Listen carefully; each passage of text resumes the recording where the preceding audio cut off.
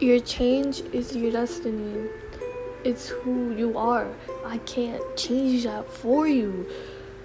But you're not getting, which I've said from the start, is you just care so much about being known, about being popular for fuck's sake, and I don't.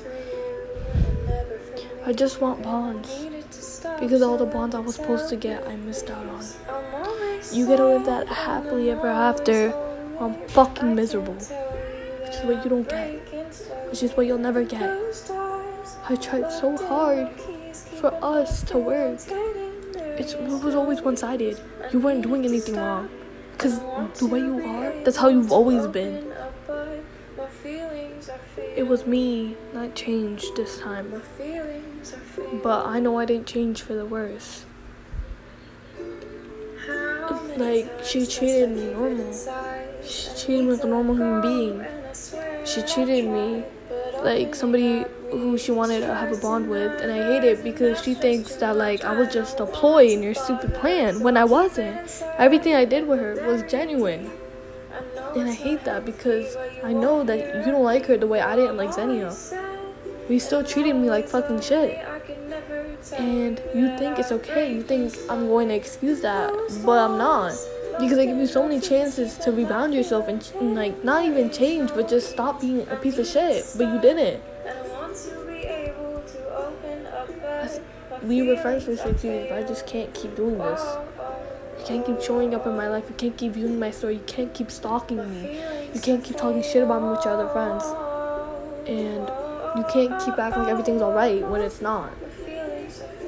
And we're not gonna go back to how it was before, because before we were clearly two different people, and we've changed too much for us to just go backwards.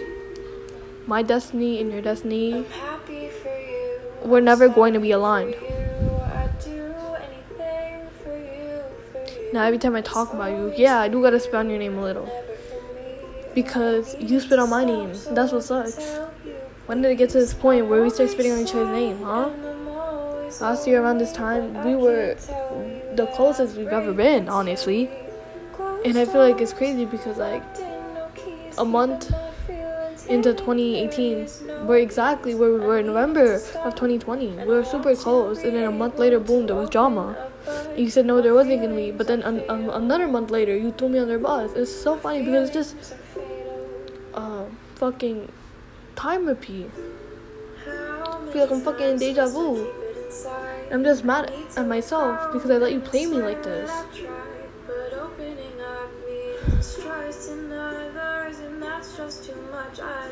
I did trust you, and I knew you were gonna hurt me. That's the worst part. I knew you were gonna hurt me, and I let you because I wanted that bond. I risked my own health for a bond with you, and you did not care, and I guess that's what hurts. Breaking slowly, closed doors, walked in the